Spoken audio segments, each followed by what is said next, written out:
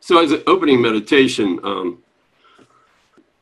since this is an introductory class, it's good to start with the introduction to the course.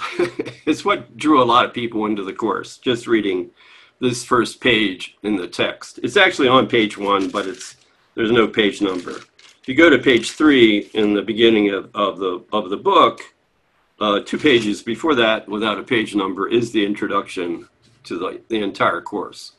This introduction was written after the course was taken down. I think Helen at some point asked Jesus, said, we need an introduction. give me something here.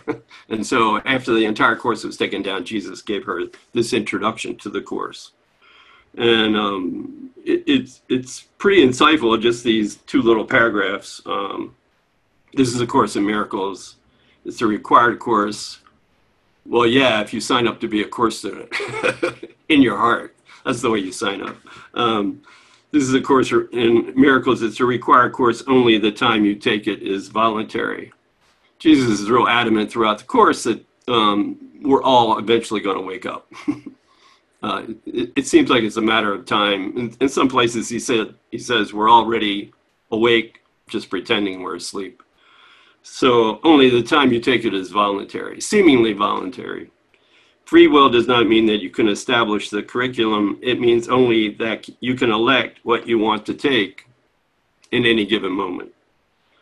And then the most important part, I think, of the introduction is this is not a course about love. This is not a course about finding peace. And that's what he's saying here. This course does not aim at teaching the meaning of love, for that is beyond what can be taught. However, since our true identity as the Son of God is already intact and we're already still joined, we're already still one Son of God, we're all, our true identity, our true innocence is still intact in spite of what we've done in time and space. The idea is we have to put down the blocks to the awareness of that identity. And that's really the process of forgiveness. And we'll talk a little bit about that this evening. So the Course does not aim at teaching the meaning of love, for that is beyond what can be taught. Love is an experience. Love is our identity. Love is our connection with God, our Father. It does aim, however, at removing the blocks to the awareness of love's presence, to the awareness of our true identity, which is your natural inheritance, which is who we are. And then he goes on with those few remaining powerful lines. So we'll open that up. Lynn will read that opening introduction as a meditation. We'll get quiet for a little bit. Invite the Holy Spirit of Jesus or whatever the voice of love is you feel connected to inside of you. Invite that into your awareness, and then we'll go from there.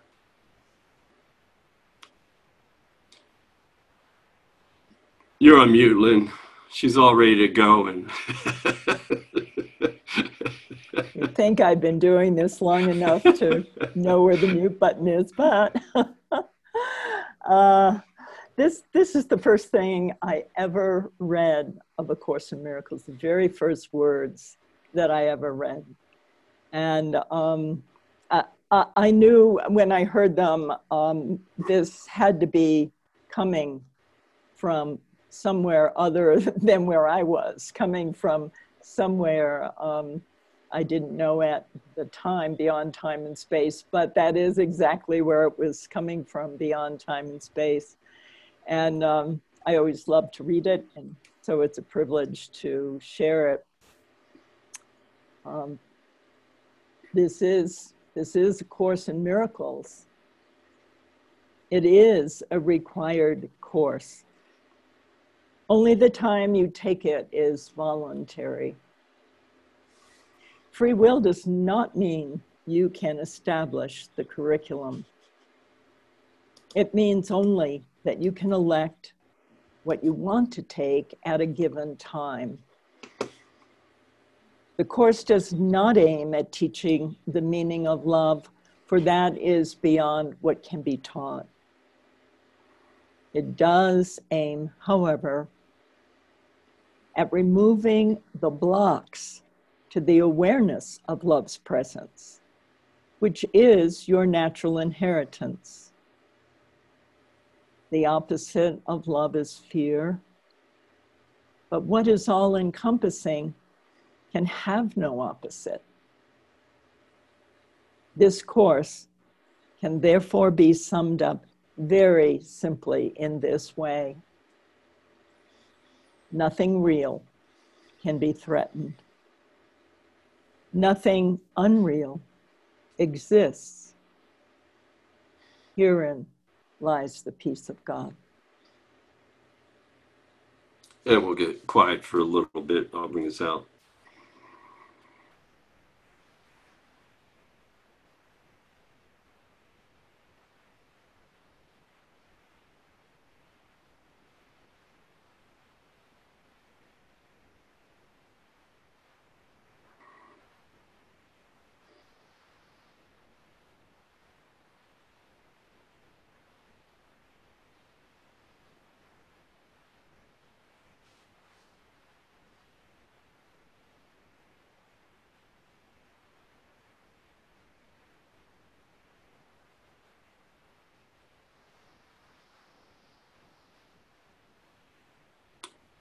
And gently come back.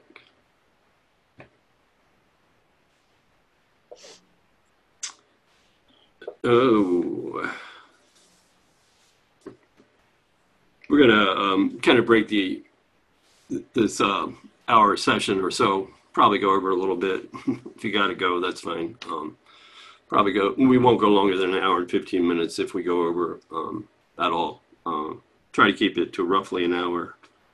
And we'll break it up into a section on a little bit of the history of the course, where it came from, some of the main players way back when. We'll go over a little bit of what we do as a school for A Course in Miracles and what we offer in terms of the school. We'll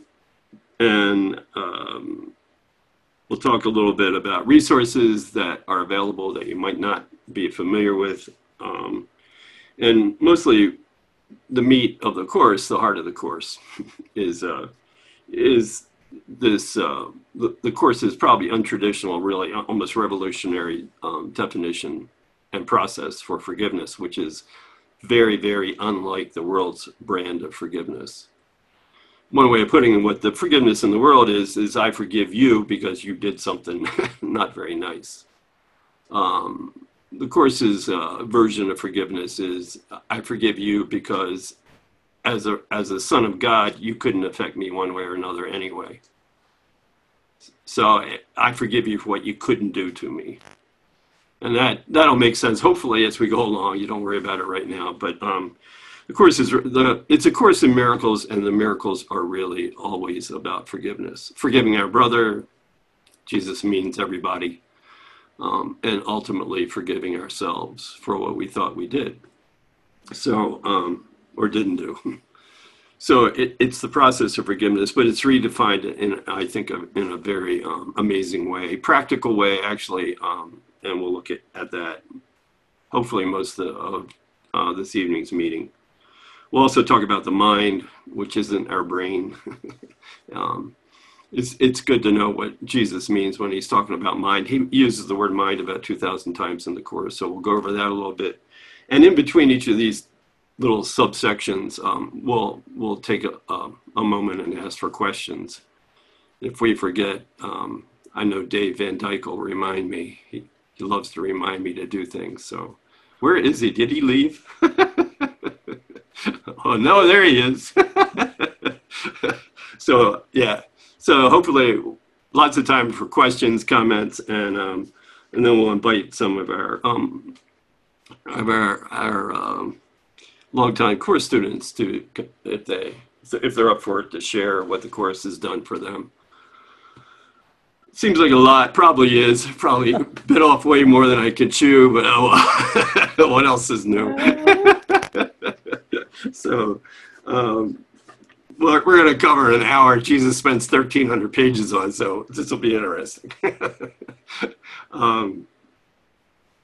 Yeah, so this is the book. And one of the most important things, especially if you don't have a book yet, is you want to get this one. Maybe not such a beat up one, but you want to get the version that's put out by Foundation for Inner Peace. And I say you want to get that because it's the one we use all the time. There's like 4 or 5 versions of A Course in Miracles out these days. Circle of Atonement has one. Robert Perry has one.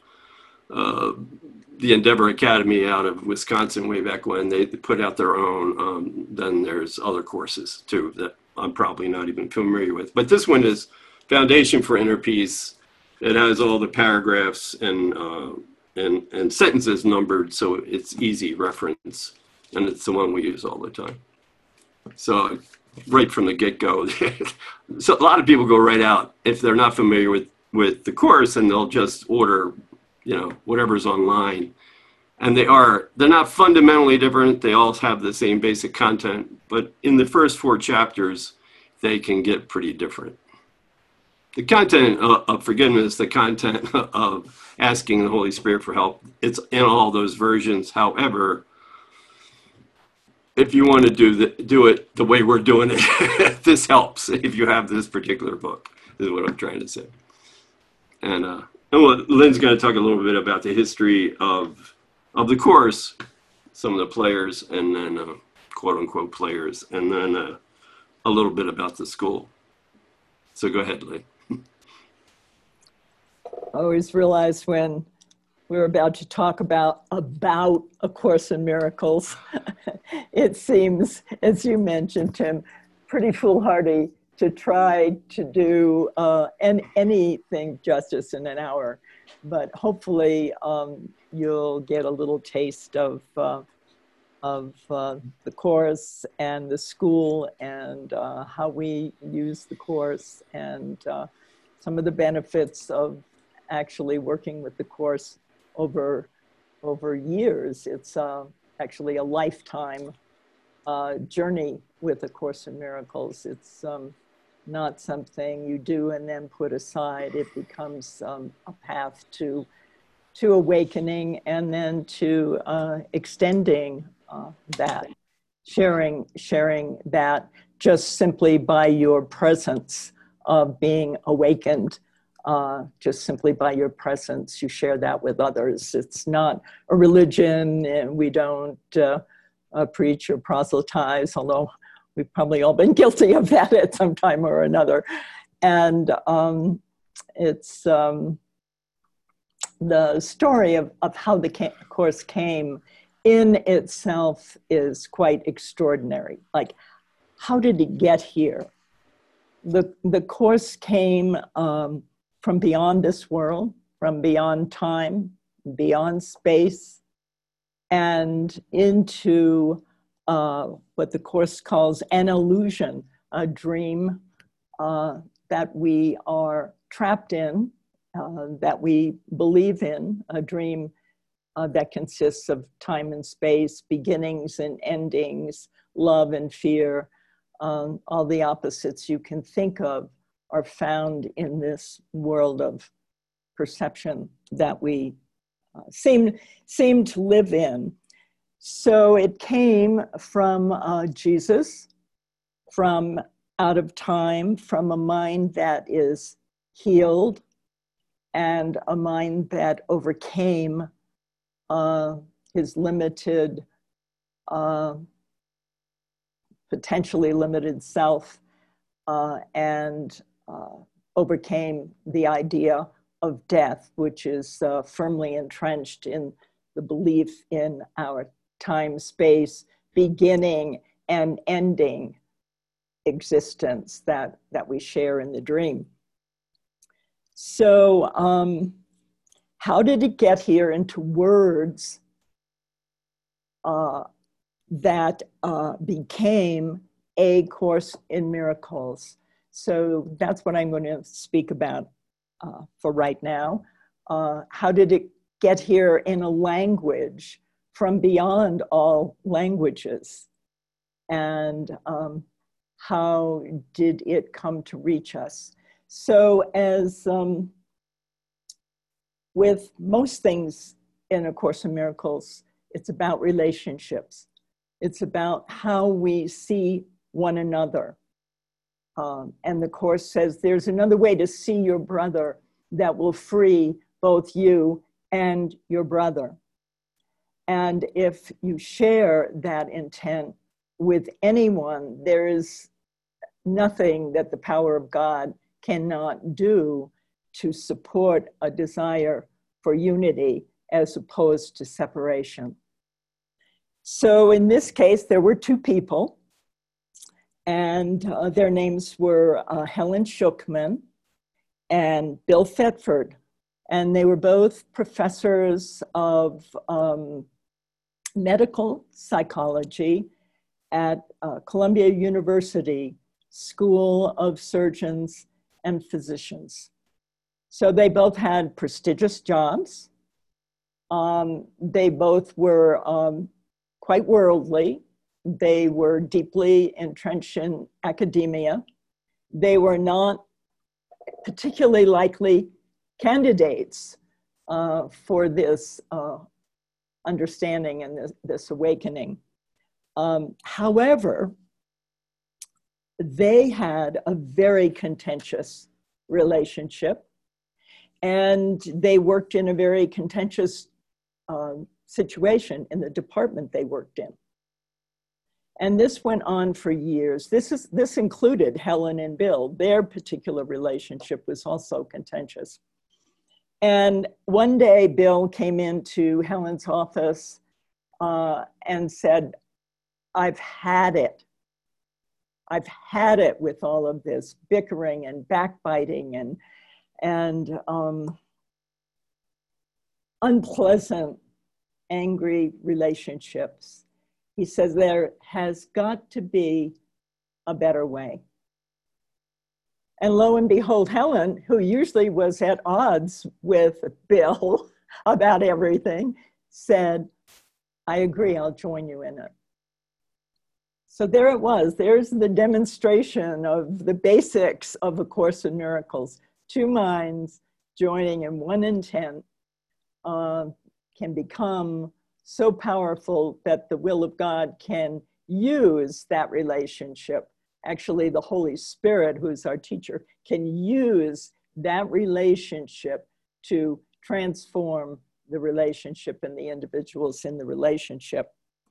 So the one thing that we all need to do, and it's really the only thing we need to do to have a similar thing occur for us, it's not going to look the same as it did for Helen and Bill, but nevertheless, our relationships will become about healing rather than adversarial relationships. The purpose for our relationships will change. And that little thing that we need to learn is the little willingness. The little willingness in A Course in Miracles means we're willing to learn that we don't know the answer. We don't know how to make our relationships holy and happy and healed. But there is something within us called the Holy Spirit that does know. And the little willingness that we have to develop is to learn from a different teacher, to learn from the Holy Spirit instead of what the Course calls the ego. So that becomes all the power in the world in terms of A Course in Miracles. That moment when we choose the teacher of the Holy Spirit instead of the teacher of separation, which the Course calls the ego. So shortly after this moment with Helen and Bill, Helen started to have a series of very unusual dreams. And they went on for about 3 months before she actually started taking down what she referred to as an inner dictation. She didn't call it channeling. She never lost her awareness of what was going on around her. she could take down this dictation, and then she could be called away by a phone call or have to leave for some reason, and she would come back and it would pick up right where it left off. And this process continued, what she referred to as rapid interdictation. This continued for 7 years, if you can imagine, 7 years. She never considered not doing it, although she was deeply annoyed by it, because the voice would start when she was least ready to take down dictation. It consumed a good part of her life.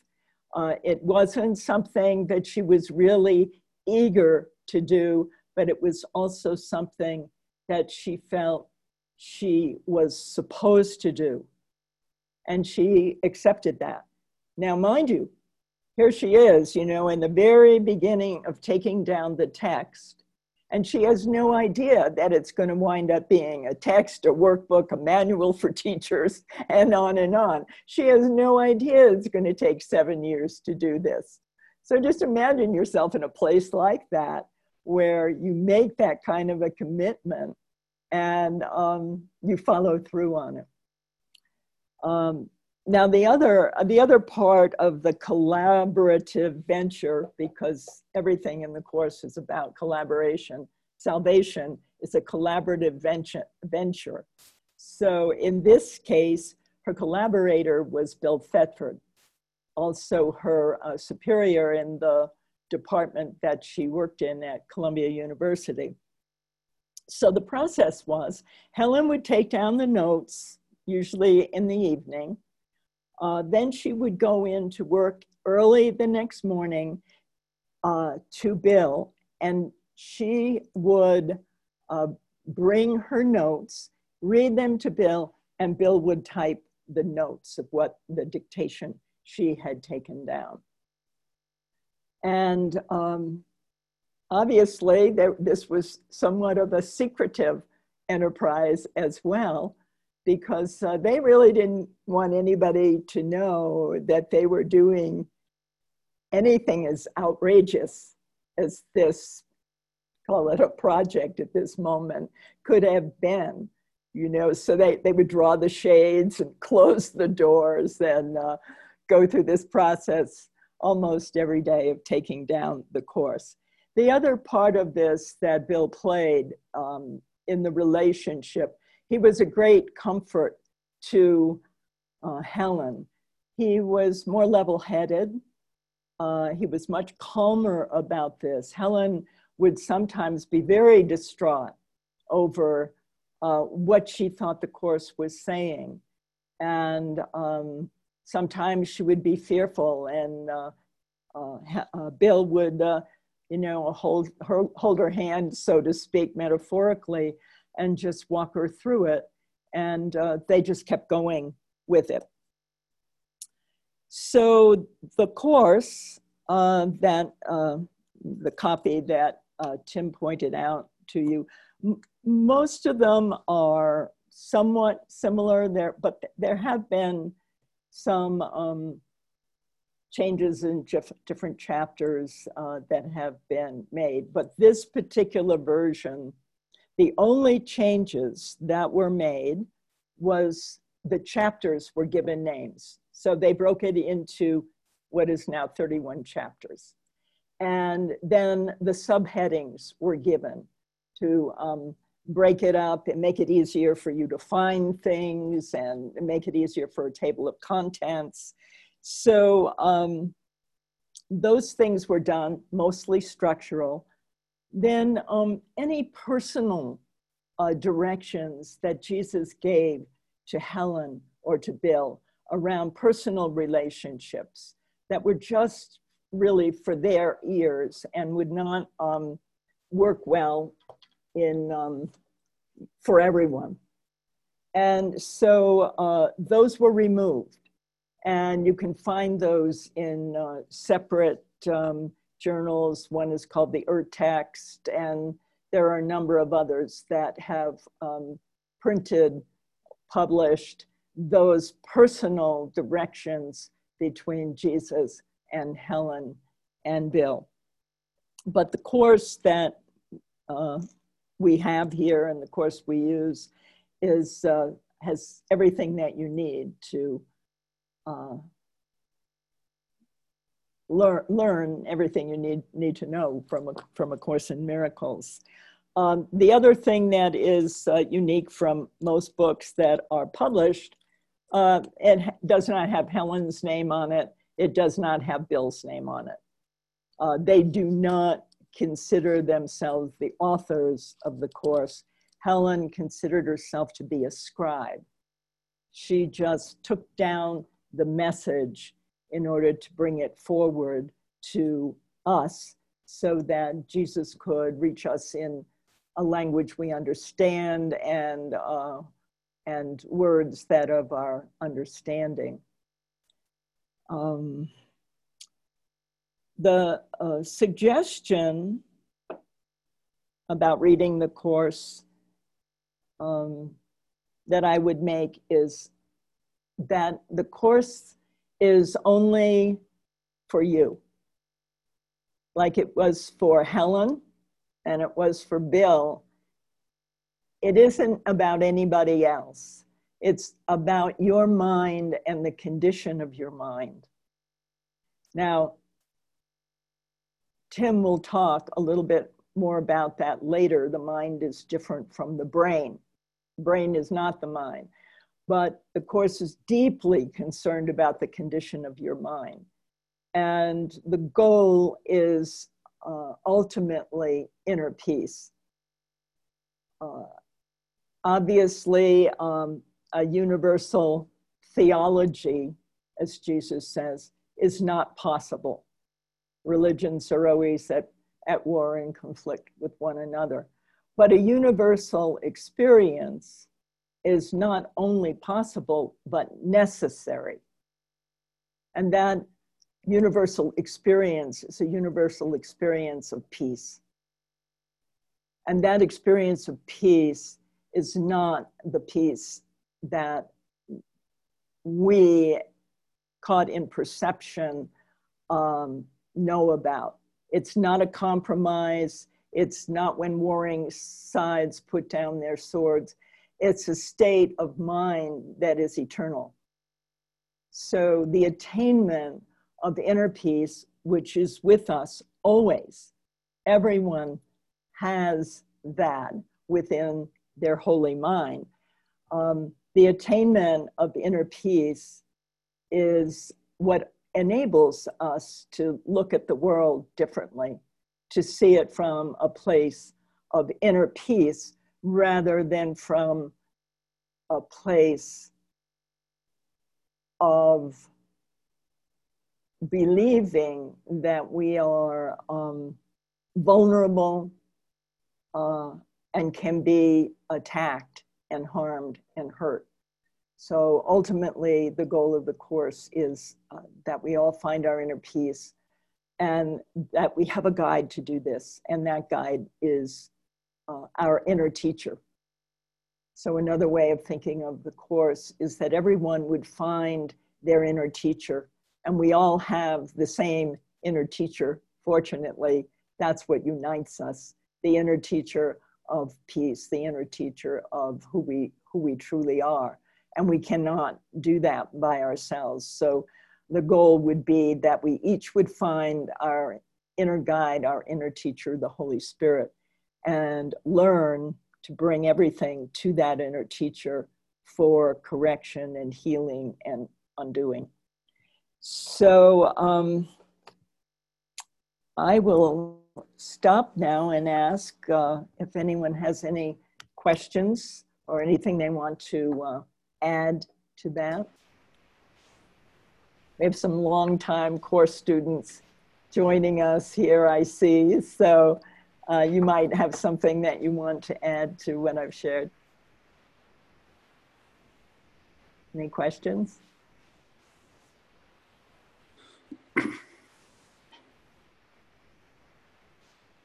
All right.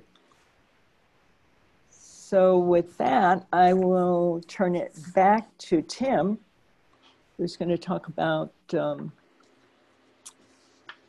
the 3 books, I think. So my book was so beat up you probably couldn't see it, but this is what a newer version looks like. It's Course in Miracles combined volume, and it's put out by Foundation for Inner Peace. Originally, there were 3 books in the course, and they were actually published separately. The text, the workbook for students, and the manual for teachers. But then just got to be too much. They put all 3 in the same volume. And then a few years back, after they started adding these, what they call the 2 supplements. And that's these guys. The first one was psychotherapy pamphlet, and the other one was Song of Prayer pamphlet. And these were written after the course was initially written down and published. Psychotherapy came along about a year after Helen was done with the course itself. And it was really addressing the issue of healing and what healing was all about from Jesus's point of view. Song of Prayer came along about a year after the psychotherapy pamphlet, and that was all about addressing the issue of forgiveness and kind of redirecting course students to the basic premise that the miracle is always about a shift in perception. It's not about a shift in behavior. Sounds like a bunch of words, but as you continue in the course, you'll pick up what that really is all about. And so these 2 pamphlets, the psychotherapy and Song of Prayer, are combined in the newer version of A Course in Miracles. What a lot of people aren't aware of, and what I wasn't aware of for years, there was the 3rd thing in terms of post-course that was written by Jesus through Helen. And that is really good to be aware of. The last thing that Jesus wrote through Helen was called The Gifts of God prose poem. Now, this is the newer version, and this is the red one is the one I use all the time, kind of endearingly. The Gifts of God has a whole, most of it is a series of poems that Helen kind of co-wrote with Jesus about the process of forgiveness, about identity, about everything that's in the course. But towards the end of this Gifts of God, there's also another, probably should have been a pamphlet separate by itself, where Jesus gives his final message through Helen. So it's good to be aware that is, it's not even in the new version of the course, and you have to get it separately. But it does exist, and it's powerful reading. It really is the capstone, I think, for the entire Course in Miracles. You have to have kind of an idea of what the Course is saying in order to kind of get what that Gifts of God prose poem is all about. But it's really beautiful. It's real succinct. Really nails everything that's said in the Course in a really profound way, I think. So just to be aware of that. So the 3 books, original books in the course, the text, the workbook for students, and the manual for teachers, the text is, it came off like, a normal college course. The text is really the philosophy, the metaphysics, the nitty gritty of what the course is really all about. And then the workbook were basically kind of 365 lab experiments to actually put the course into practice. It was the lab. It was the experiential part of the course. It was the way to assimilate what had been said and talked about in the text. And Jesus broke that into 365 lessons, 1 lesson for each day of the year. The only recommendation Jesus makes is that you don't do more than 1 lesson a day. However, you can spend as long as you want on any 1 lesson. So, and some of them get pretty long. They get Jesus can't help himself. He gets pretty wordy in there. Some of them go on for like 5 pages. So you might want to spend a few more days on the ones that are a little lengthy. But the only recommendation that's made is that you only do no more than 1 lesson a day, and you can spend as much time on that lesson as you want. a day or more, or a lifetime even. But also what's true is, and it's Jesus is pretty emphatic. If you get one lesson totally, you get them all. So that's always good to know. But he knows we're a little hard-headed. So he's walking us through this process over a year's time to begin to assimilate a lot of the ideas in the text. There's some major things in the text that are not in the workbook. Jesus' whole discussion of special relationships, which I think is really the heart and soul of the course. And we're covering that now in our series on the text, chapter 15, 16, 17. There's nothing specifically mentioned in the workbook about special relationships. The laws of chaos, which is a huge chapter 23 in the text, is not mentioned in the workbook. So I've run into a lot of course students over the years who said I did the course, and what they meant was they did the workbook, without ever knowing that there was this whole incredible expose of special relationships and what a trap they were and how we got ourselves involved in them and why we got ourselves involved in them, et cetera, et cetera. So I think it's good to know that. You just don't, and you can do any of the 3 books the way you want to. You can read a little of the text, you can do a lesson a day, you can just focus on the lessons period and then get to the text later. Probably the easiest one to read for a lot of people, certainly it was for me, and to kind of get an idea of what Jesus is talking about, is the Manual for Teachers. It's the shortest book of the 3 books. Text is about 600 plus pages. Workbook's about the same. And then the Manual for Teachers in the back of A Course in Miracles is about, 90 pages or so. And it's framed in the context of questions, like who are God's teachers? How in the hell, well, I'm paraphrasing, how in the hell do I do this anyway? It's those kind of questions. How do I put this into practice? So it's a really practical approach to demonstrating, not so much to anybody else that this stuff works, but demonstrating to ourselves that this stuff works. If we apply it, if we practice it, if we ask the voice of love inside of us for help. So in a nutshell, that's the 3 books. Any thoughts or questions about any of that stuff?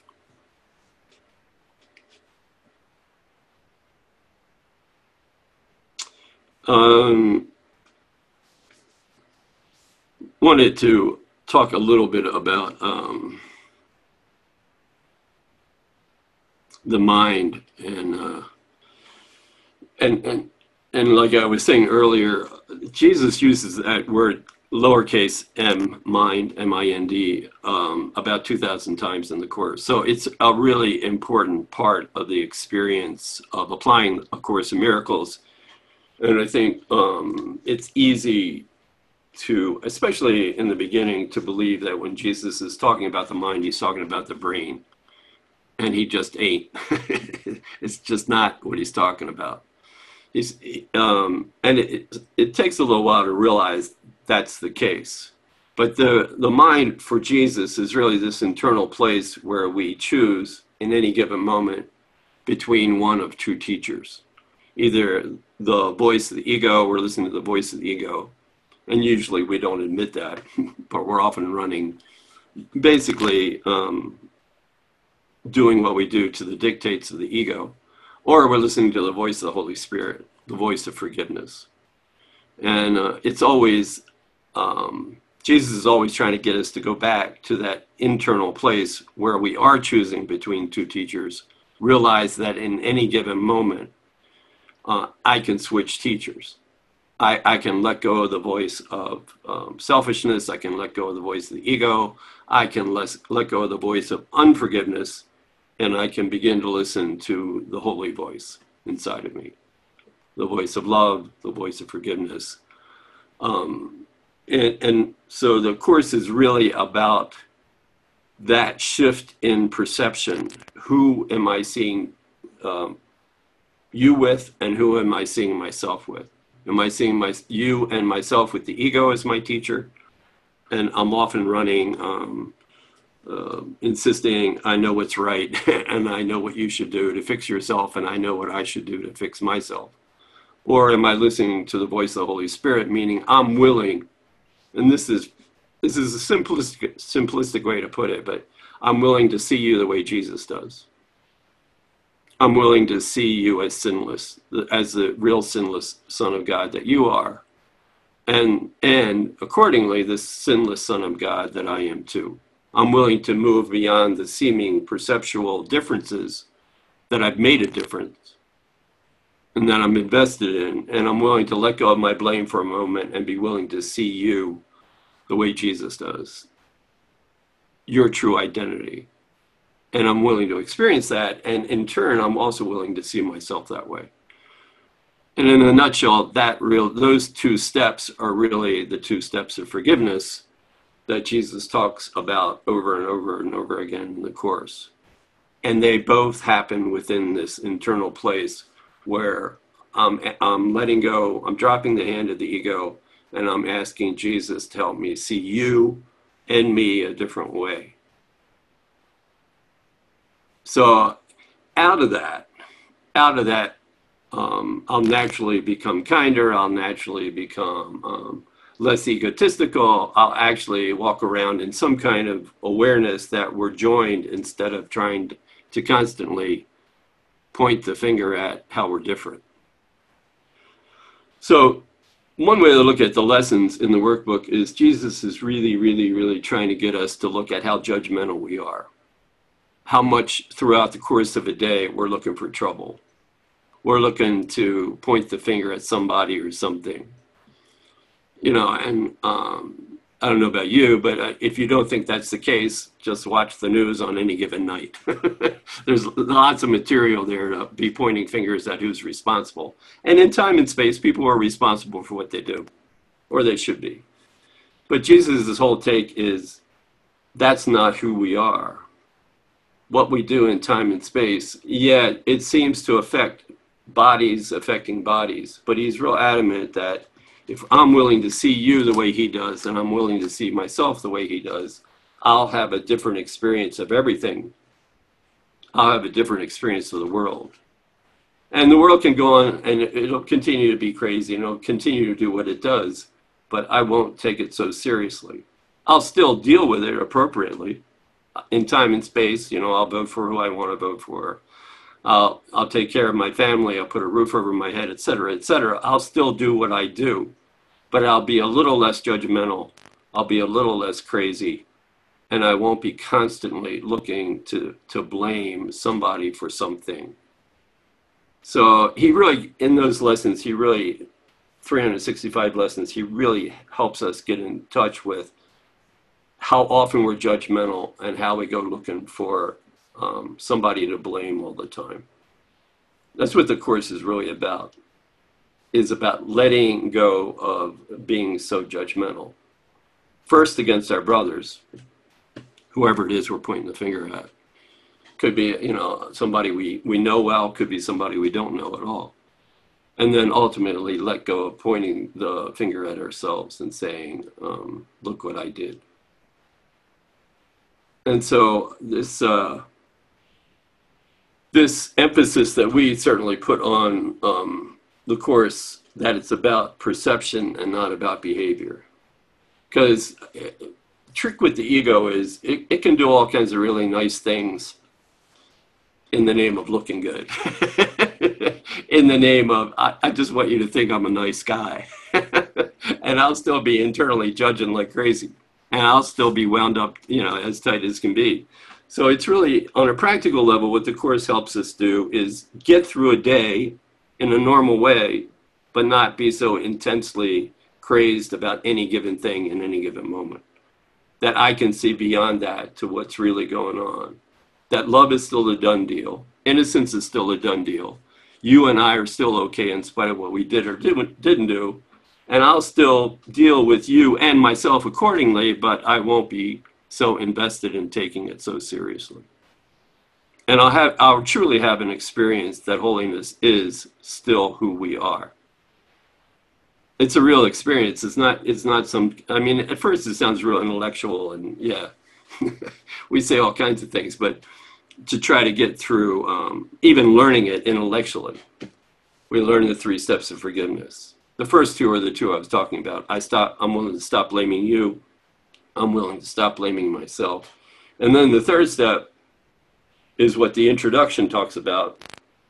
When I lay down the blocks to my awareness that you're still one son of God, when I lay down the blocks to my awareness that I'm still one son of God with you, then what's left is the 3rd step of experience, the 3rd step of forgiveness, which is the experience of holiness, which is the experience that our identity is still intact. And it's a profound thing. I mean, it's truly, it's why we keep coming back. Because once you have it, it works and it makes sense. And we don't have to run around being so crazy as we used to be. Any questions or thoughts or anything about any of that? I was just going to share how the experience of forgiveness, so as you point out, so much related to how we relate to everyone and what we think about others. And I happened to hear a song lyric earlier today that just reminded me of how important that is. This is an older Johnny Clegg and Savuka song, and it was "We're the prisoners of the prisoners we have taken." And I thought, wow, that really that really nails it pretty well, because every time we project our unconscious, unfounded guilt on anyone, which is not usually what we admit to ourselves, but that's what's going on, according to the Course. We're basically holding hostage in our minds the identity of everyone else while holding our own hostage at the same time, and it's just a crazy game that the Course comes at from so many different angles to point out that we keep trying to make that work and discover it never has worked and never will, and eventually we give up on it and we're at peace. Fancy that. Anyway, thanks. Thanks, Bruce. One of I was sort of iffy about this, but I wanted to look at, if you have a book, look at lesson 79 in the workbook. Lesson 79, lesson 80. Like I said, if you get any lesson in the workbook, totally, you'll get them all. But lesson 79 is a good one to start with, even though it's 79 lessons into the workbook. At least to get a picture of what's going on. And what he's saying here, there's only one and only problem in any given moment with all of us. But we make all kinds of problems up to keep that one and only problem out of our awareness. And what Jesus is really, really, really adamant about is that one and only problem is that we believe, not that we actually did it, but we believe we separated from God. We believe we pulled off the original sin. We believe we left heaven. And that's, he says, is totally ridiculous, but once you lay that down as the cornerstone, as the foundation of your new identity as being separated from God, you're off and running with that. And it's hell, because it's the opposite of heaven. So what he's talking about here in lesson 79, it's on page 141 in the workbook. Let me recognize the real one and only problem so it can be solved. That I'm hanging on internally to this crazy belief in separation from Jesus, from God, from you, from myself. And then, he elaborates. A problem, paragraph 1, a problem cannot be solved if you do not know what it is. We think we know what the problem is. Let me tell you. Lesson 5 is, I'm never upset for the reason I think. Well, I'm always upset for the reason I think. And I can tell you what the reason is. I know what the problem is. It's usually not me. It's usually somebody else, but I know what the problem is. And Jesus is like, nah, that's just a distraction. That's just a camouflage. So you don't admit to yourself that you're really hanging on to pushing God out of your awareness in that moment. And now you got to find somebody to blame for it. So a problem cannot be solved if you don't know what it is. Even if it's really solved already, you will still have the problem because you will not recognize it has been solved. Bruce was mentioning guilt before, and Jesus uses that word a lot. It's a hard word to listen to because at first he's talking about the internal guilt that we're hanging on to, that proves to ourselves that we made up the guilt, but it proves to ourselves we actually pulled off the separation. We feel terrible because we left heaven. And Jesus like, yeah, you don't have to feel terrible because you left heaven, because you didn't leave heaven. You're just running around like a chicken with its head chopped off, trying to find peace in all the wrong places. The internal peace is always there, and we're avoiding it by trying to fix all these problems in the world. So he's like, yeah, go ahead and fix the problems in the world, do what you do, but don't take them so seriously, and realize that you're still joined with me. Your identity is not separate from mine. And I'll show you that if you let me in. That's what the Course is really all about. That's always the one and only problem. So then we make up all these external problems in the world and say, the guilt's not mine. I didn't leave heaven, but look what you did. And now I'm off and running believing I'm in a world as a body, and I know what the problems are, and I know how to fix them. So it's a huge self-setup not to see that we did this really silly thing, believing we could separate from God. And rather than admit we did that, we make up all of this. In the manual, it says, what is the, not, yeah, in the workbook actually, it says, what is the world? And the world was made as an attack on God, as a place where God could not enter.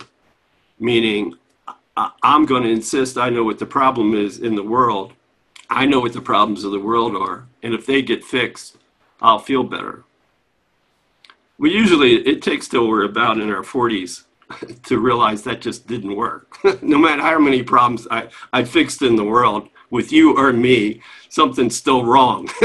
There's this underlying feeling something's still wrong because we never address the real problem of belief in separation. So, and that's what he's talking about here. Line 3, this is the situation of the world. Line 4, the problem of separation. It's not even the problem of separation, it's just that we believed it. We never separated. But the problem of belief in separation, which is really the only problem, has already been solved. We never separated. We're just the Son of God pretending we did. Yet the solution is not recognized because the problem is not recognized. And this lesson 79 is all about that. Getting back internally to the I chose the ego as my teacher. On a normal ego day, I'm looking for trouble in the world, so I don't fess up to I'm still hanging on to the belief in separation, which I couldn't do anyway. I mean, it's so simplistic and it's so mind-blowing. What if that, I mean, it's a giant conspiracy theory for sure. It's the conspiracy theory of all conspiracy theories, but we did it to ourselves. We conspired with ourselves to get so obsessed with the world we don't look at what the one and only issue is I'm still pushing Jesus away. And then we go back to all the yeah buts. Yeah, but look what they did. Yeah, but look at the coronavirus. Yeah, but look at my finances. Yeah, and all those yeah buts in time and space are true, but what's that got to do with you if you're still the Son of God? What's that got to do with any of us if we're still the Son of God? So paragraph 2, everyone in this world seems to have his own special problems. Well, yeah, that's why we came here. That's why we believe we're here. The big distraction. The stick song, welcome to the grand illusion. This is all the grand illusion. We're tricking ourselves into all this stuff. Yet, they're all the same. They're all based on the same issue. So I don't look at the issue, what the real issue is, and must be recognized as one if the one solution that solves them all is to be accepted. Paragraph 3, line 3, a long series, many lifetimes. A long series of different problems seems to confront you, and as one is settled, the next one and the next arise. There seems to be no end to them. There seems to be no time in which you feel completely free of problems and at peace. The temptation to regard problems as many is the temptation to keep the problem of separation unsolved. And he just hammers that home over and over again. Paragraph 6, all this complexity, all these problems is but a desperate attempt not to recognize the real problem and therefore not to let it be resolved. If you could realize that your only problem is separation, no matter what form it takes, no matter what issue you think is a problem, you could accept the answer because you would see its relevance. Perceiving the underlying constancy in all the problems that seem to confront you, you would understand that you have the means to solve them all. So, I mean, if any of this is even slightly true, this is huge. I mean, we get to solve everything. All the problems that we thought were problems, they all get solved because they weren't the problems to begin with. They were just the distractions. We'll still get up, we'll brush our teeth, we'll still have breakfast, we'll still go to work, if you have a job. But we'll do what we do as bodies. But we won't take them so seriously, and we won't be looking to blame somebody for our lack of peace if we're willing to look at this the way Jesus is seeing it. So that, in a super nutshell, is what the Course is all about, learning this process of waking up. That what I think is the problem ain't the problem. Once again, line 5, what if I'm not upset for the reason I think? What if it's something else that I just don't want to look at? And what if it's something as silly as pushing Jesus out of my awareness and I can let him back in any given second? I can let back in that awareness of the voice for love inside of me in any given moment and be willing to see you and myself the way Jesus does, the way the Holy Spirit does. Anything about any of that? Anybody have any good forgiveness lessons today? Tony, I know you had a few.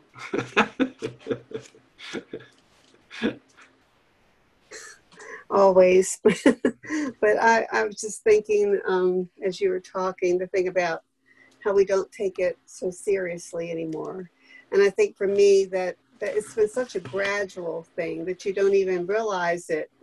But something happens and other people are getting upset and you realize maybe at one time I would have. And for a long time I thought there's something wrong with me because maybe I'm just, not able to feel, I'm not being compassionate enough or not enough empathy.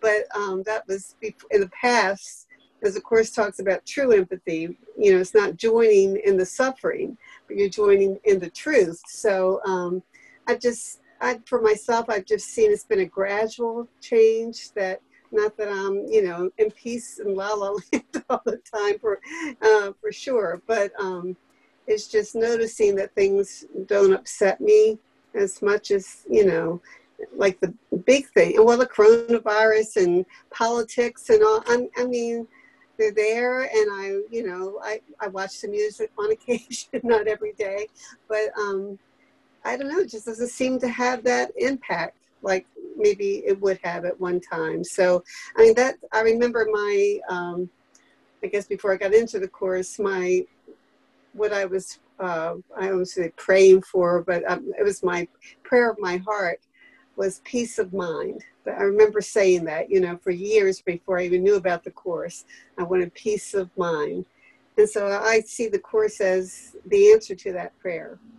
So not that I'm there yet, but it's sure better than it used to be. Thanks, Tony.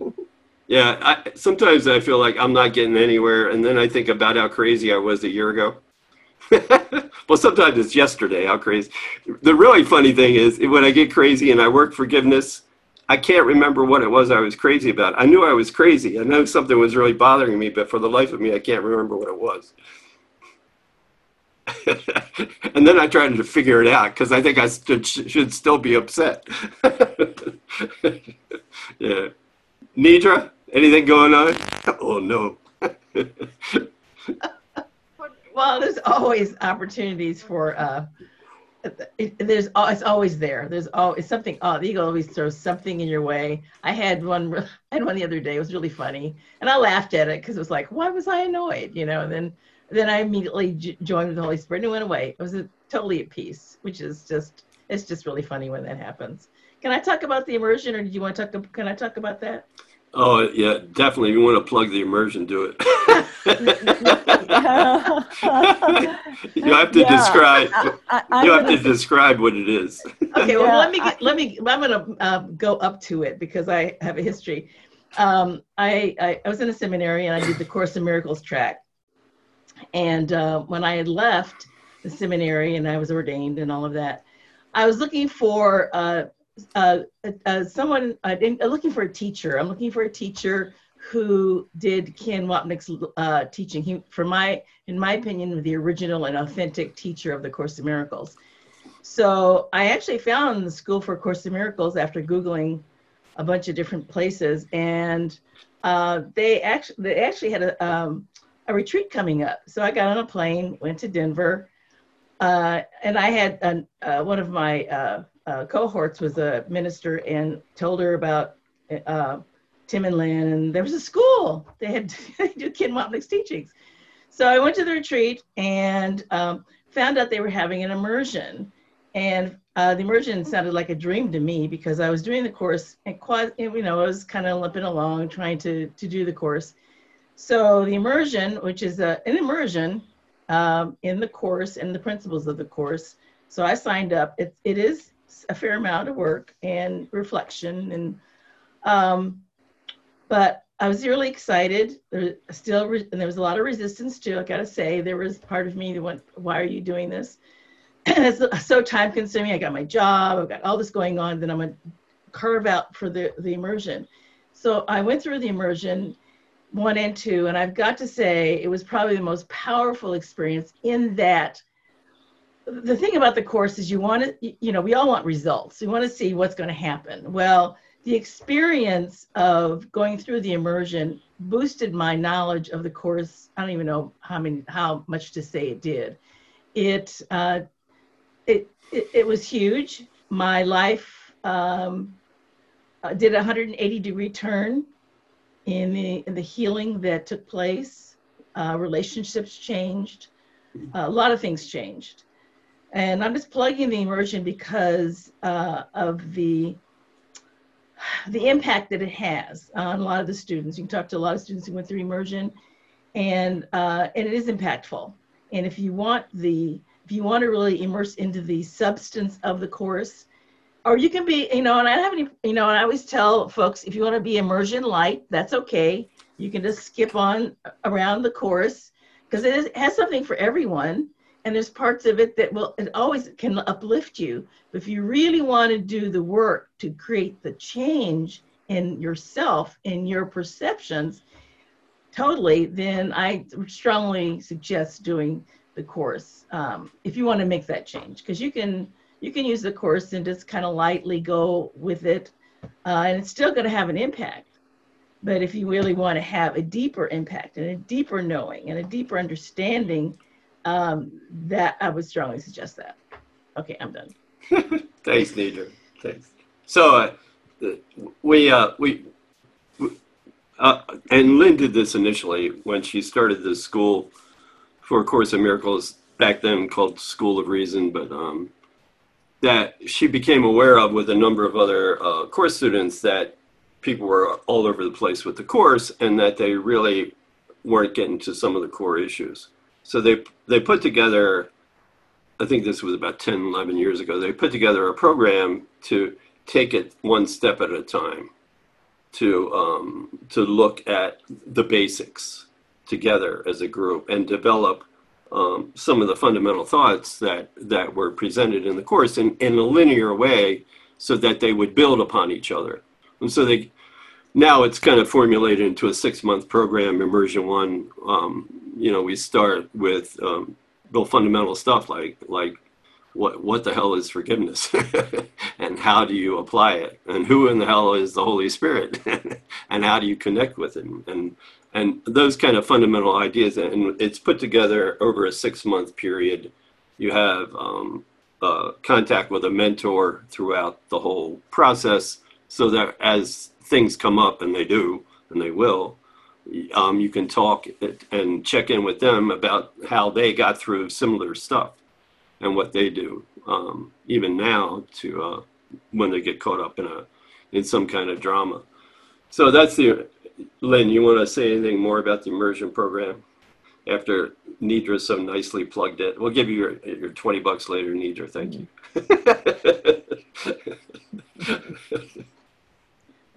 Do you want me to talk about the school now? Sure, and then Ken's teachings, I think. Yeah. So. And you only have 3 minutes, so no, I'm teasing.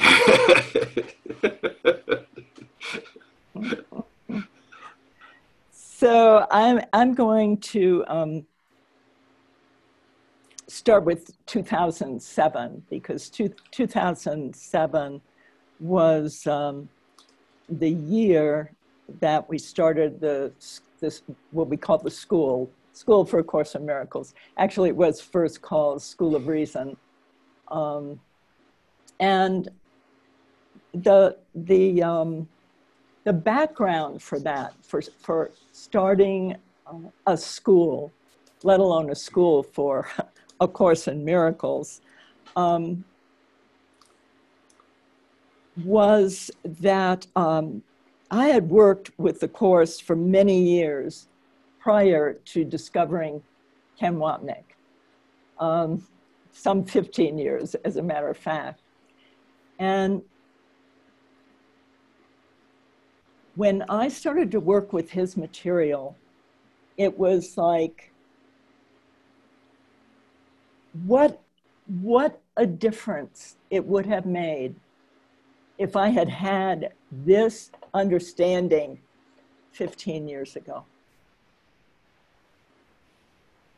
You know, 15 years of slogging away, mostly on my own and then sometimes in other classes. But I always knew there's something missing here. Like, it seemed impossible to actually have the experience the Course is talking about, the experience that the Course is leading us to, eternal, internal peace. How is that possible? And the Course kept telling me that it was possible. Not only was possible, it was necessary. And I started working with Ken's material, and it was clear that there needed, let me back up just a minute. What Kenneth has given us is a template for understanding A Course in Miracles, like a structure, a framework of understanding two mutually exclusive thought systems: the ego thought system, the Holy Spirit's thought system of healing and forgiveness, the ego's thought system of separation, sickness, pain, suffering, and death, sin, guilt, and fear, ego's thought system. And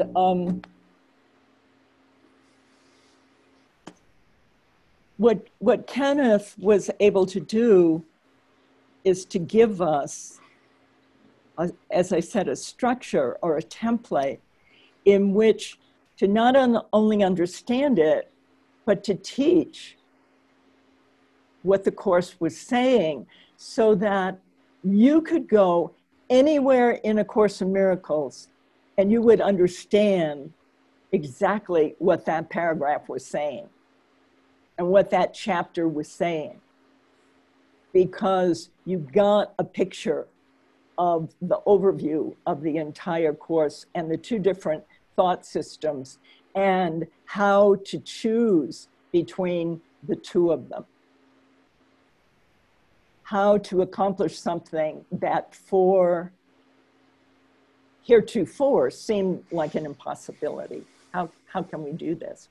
So we started, we had a group, and we worked with the journey through the workbook, which is Ken's journey through the workbook, where he goes through each lesson and gives a discourse, a complete discourse of every paragraph in the entire workbook. And it was just like the course exploded. The understanding deepened, and the changes we began to experience and the way we began to see started to really shift and change. And we thought, we have to make this, we have to help others understand this.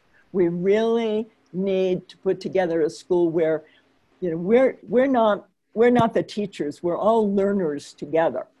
We're all learning here, but we're learning from Jesus, and we're learning with the help of the material that Ken gave us to make the understanding easier, to make the understanding simpler. And it was almost like, I'll use just a tiny example, guilt. Almost anyone, if you ask them, and they hadn't been doing the Course in Miracles, you know, how they felt about guilt, how they felt guilty, they would say, I don't feel guilt, or I don't know what guilt is. Well, A Course in Miracles comes along and talks about guilt. It's all throughout the Course. And still, we weren't getting it. We weren't understanding that guilt is the kingpin. And if you pull that kingpin out, the whole thought system collapses. So things like this, understanding really the way the system works, enables us to approach the Course in a very different way. And so we began a school. There were 3 of us in the beginning. And it was called the School of Reason, reason being right-mindedness. And as years went along, there were different stages of teaching and workshops and seminars. And then in 2007, I had a website called Becoming Learners Together, because I firmly believed that we all needed to learn how to learn. So that's one of the fundamental things the school also offers, is learning how to learn. Learning what that actually means to turn what we think we know over, to let it go, and to come with empty hands to a different way of learning. We're learning from a teacher that's out of time. That is not like accumulating information and then regurgitating it. I mean, we need to learn the metaphysics. And we put the metaphysics together, in the school, and again, a way that it all fits together and you begin to see the whole picture. But the actual learning to learn is not something where it doesn't come natural for us. What comes natural for us is to think that we have the answers, as the lesson that Tim just read. We think we know the problem, and we think we can come up with an answer. And the fact of the matter is, we don't know the problem. We need to give over all of the problems that we think we know that we have and learn from a different teacher. So, so we started a school, and in 2007, we decided to change the name to School for A Course in Miracles, because that's really what it is. And we dedicated the school to Kenneth Wapnick and his teachings, which we feel so blessed and grateful to have. When I think of the the shepherds of A Course in Miracles, there were actually three. There was Helen and Bill, and then there was Ken. And Ken's function was to keep the Course on course. It had already begun to deteriorate with the publications of and the channeling or the scribing that Helen did with the Song of Prayer and then the psychotherapy pamphlet. Those came as corrections because we were still not getting the idea that we needed to learn differently. We needed to learn from another teacher. What was happening is we, as students of A Course in Miracles, were doing it the old way, bringing Jesus into our dream and asking him to help us with the dream, help us fix the dream, help us make ourselves better persons, rather than the process of going to where he is with the help of the Holy Spirit and learning in a different way, not conceptually, not as a brain, but being taught, literally being taught who we are. Let me just read something. I was thinking a few minutes earlier. This will just give you an idea of how impossible it would be for you and me to teach ourselves this, what I'm going to read you. And it's possible from beyond this world, but it is not possible for us to do this ourselves. So here it is. The Holy Spirit sees where we think we are, and he teaches simply, this is not true. The Holy Spirit shows us this is not true. In other words, our illusions disappear with the Holy Spirit's teaching. Now, you can't do that, and I can't do that. But we've all had the experience who practice this course that we believe heavily in something, and we invite the Holy Spirit, and the next thing we know, it's gone. It's gone. We can't even remember, as Tim said, what the problem was. That's the work of the Holy Spirit. So, to all the unhappy learners, not happy about learning, don't want to learn another way from another teacher, but want to teach themselves. To all those unhappy learners who would teach themselves nothing, trying to teach ourselves that what we think we are is the reality. To those unhappy learners who would teach themselves nothing and delude themselves into believe that it's not nothing. In other words, this world is reality, and I'm a body, and I'm a person in a dream, and I'm real. The Holy Spirit says this to you. So let's all listen to these words. The Holy Spirit says this to you. If you believe this world is real, and your body is real, and your brother's body is real, hear this. The Holy Spirit says, with steadfast quietness, the truth is true. The truth is true.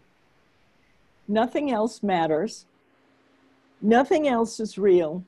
And everything beside it is not there.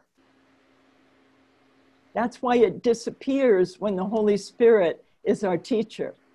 He shows us, literally as an experience, that it's not there. Let me, Holy Spirit, let me, Jesus, let me make this distinction for you that you cannot make, but you need to learn. Your faith in nothing is deceiving you. Give me your faith. In other words, put your faith in the guide and the teacher, the unseen, the unheard, Holy Spirit. Put your faith in the unseen and the unheard, and I will place it gently in the place where it belongs. And you will find no deception there, but only the simple truth. And you will love it. You will love it because you will understand it. There's a place in us that cannot be upset or disturbed or perturbed or angered or annoyed, that is constant and steady. That's the experience that he said, that experience is not only possible, it's necessary. It's necessary. Then whatever we do in the world will be truly helpful, because it will be coming from a place not of being against, fighting against, but coming from a place of knowing that the truth is true, and only the truth is true. This is an unshakable place. It's available in every single one of us. We can see it, we can look upon it in one another and actually know that it's there. And this is what happened with us, for us, in working with Ken, understanding the importance of this, the importance of keeping the course on the rails, so to speak, and not going off into fantasy land where we think that Jesus is or God are errand boys to come in and make our life a little better. This is a complete change in what we think we are. And yes, it's impossible to us, but it is totally possible for us to recognize it's impossible for us and then understand we have all the help that we could possibly ever want. Just a simple nodding to the Holy Spirit to learn a different way. And I know, because I did this for years and years and years, and I did not get that distinction. I did not learn that. And so when it became clear to me, I knew there was a way to teach this course as we do in Immersion 1 and Immersion 2, where Immersion 1, the program is to learn, first of all, what it means to be a mind, that you're a mind, not a brain, and then what it means to change your mind. How do you do that? I've known people 15, 20 years with the course. They don't know the difference between the brain and the mind, and they don't know the power of that decision maker to make that choice to become a learner. Now, I don't know about you, but I really know that the experience is available to us. And that's really what we want to bring around and share with anyone who wants to learn this course. I tend to think it's kind of a fast track. Immersion 1 is to learn those things, and Immersion 2 is to learn to work with the Holy Spirit, to have the Holy Spirit be your constant guide and companion. And so that you begin to actually see The evidence that we're learning from the Holy Spirit are miracles. Miracles are natural. When they don't occur, something's gone wrong. Yeah, we're teaching ourselves. That's what's gone wrong. We're not learning from the Holy Spirit. That's what's gone wrong.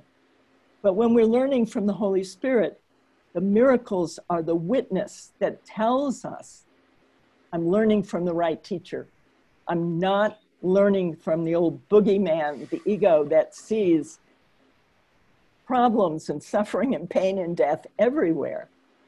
So the two immersions, immersion 1 and immersion 2, both 6-month programs. And I know Nidra spoke of it, and maybe somebody else here also wants to speak of some of the benefits of, learning from the Course, learning from the Holy Spirit, and learning with School for A Course in Miracles. So, Bruce, you're kind of nodding there. Would you like to say anything about learning? Certainly, yeah. The immersive experience, not only with the immersion classes, but also just the I think the increase in frequency of the classes over the last 4 or 5 months has been instrumental, I think, in deepening the. It's starting to sink in. It basically just, after realizing how much resistance we have, I think the repetition is essential, and coming at it from all different angles and recognizing, like you were saying, it's the process of noticing that the mind is the only place that's going to happen. And I was thinking about the Einstein quote of, problems aren't solved you have to be taken to a level where they were created, which is, or in this case, made up. Yes. And that's where I think immersing ourselves in that kind of curriculum really does give us an opportunity to look more deeply and more consistently at the choice we're making with that decision-making faculty 24/7, and realizing my piece is completely contingent on that. So anyway, I can't say enough good things about the curriculum. So thank you very, very much. Yeah, thanks, Bruce. It's 6:30. Abby? It is 6:30. But let Abby go. Go ahead, Ab. I was just going to say that you make me feel really slow, which is fine, because I would listen to Ken because he was the only teacher when I first picked up the course. And I didn't know what he was saying, but I was stubborn enough to think, well, if I just keep listening, something will click. And I did. I kept listening and listening and listening. And I got a lot. I got maybe 10, 15% of understanding. And I would understand when I heard somebody or something else say, this is what it says, that I could remember what Ken said, but it didn't really enter my consciousness in the way that the immersion did, because so many blocks fell together. Even after years of listening to Ken, when I went into the immersion, I'd still be listening to all his tapes, all his recordings, and I wouldn't understand it to the extent and have the experience had I not done the immersion, because, and maybe it was just the fact of making the commitment of this, at least 7 to 10 hours a week, which I probably did 4. But it was a total 180-degree turnaround in understanding, oh, this is what it means. This is where it's taking me. And it just got a life of its own. So, I don't know that having Ken around for a few decades helped till I got to the immersion, but it moved the blocks into place. I didn't know what to do with all the lumber and the cinder blocks and the bags of cement, but I knew I needed them. I didn't know where to put them. And I knew when somebody was trying to sell me something else, like, aluminum siding, oh, that's not part of it. So thank you. Yeah, thank you. Thank you, Abby. All right. Anyone else have any thoughts or comments or questions? Cindy. I just ask a question? I'm such a new person, but I am very, very intrigued. But I have a question that just keeps coming. Why Helen?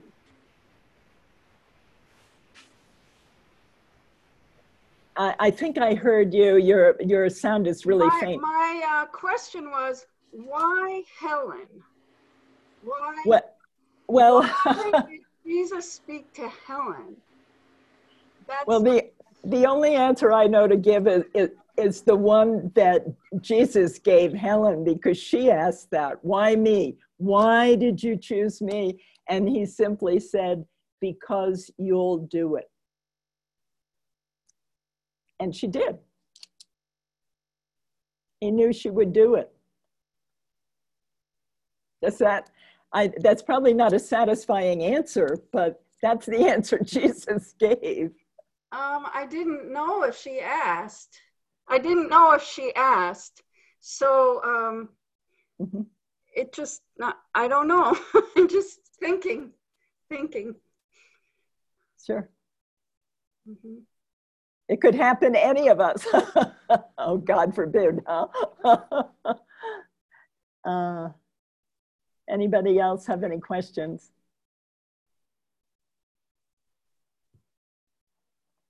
All right, we're going to close. Tim, did you have anything else you wanted to go? No, that's plenty. We do have online classes every day, either at 10 in the morning or 5 at night, depending on the day. So hopefully if you want to pursue more, come check out one of the online classes. And all that stuff's available on our website, times and topics and all that stuff. So as a closing, we thought we'd just would do one more paragraph. This is actually at the end of chapter 31, the end of the text. And Jesus is addressing us. It's page 668. It's chapter 31, the last section. Choose once again. Choose once again. Choose the Holy Spirit instead of the ego. And in paragraph 8, he's addressing us directly. And Jesus says, "My brothers in salvation, do not fail to hear my voice and listen to my words. I ask for nothing but your own release. There is no place for hell within a world whose loveliness can yet be so intense and so inclusive, it is but a step from there to heaven. To your tired eyes, I bring a vision of a different world, so new and clean and fresh. You will forget the pain and sorrow that you saw before. Yet this a vision in which you must share with everyone you see, for otherwise you will not behold it. To give this gift is how to make it yours, and God ordained in loving kindness that it be for you."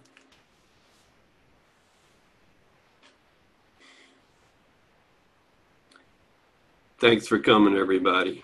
Thanks for hanging in there. Yeah. Thank you, everybody. Till next time. Yeah. Thank you.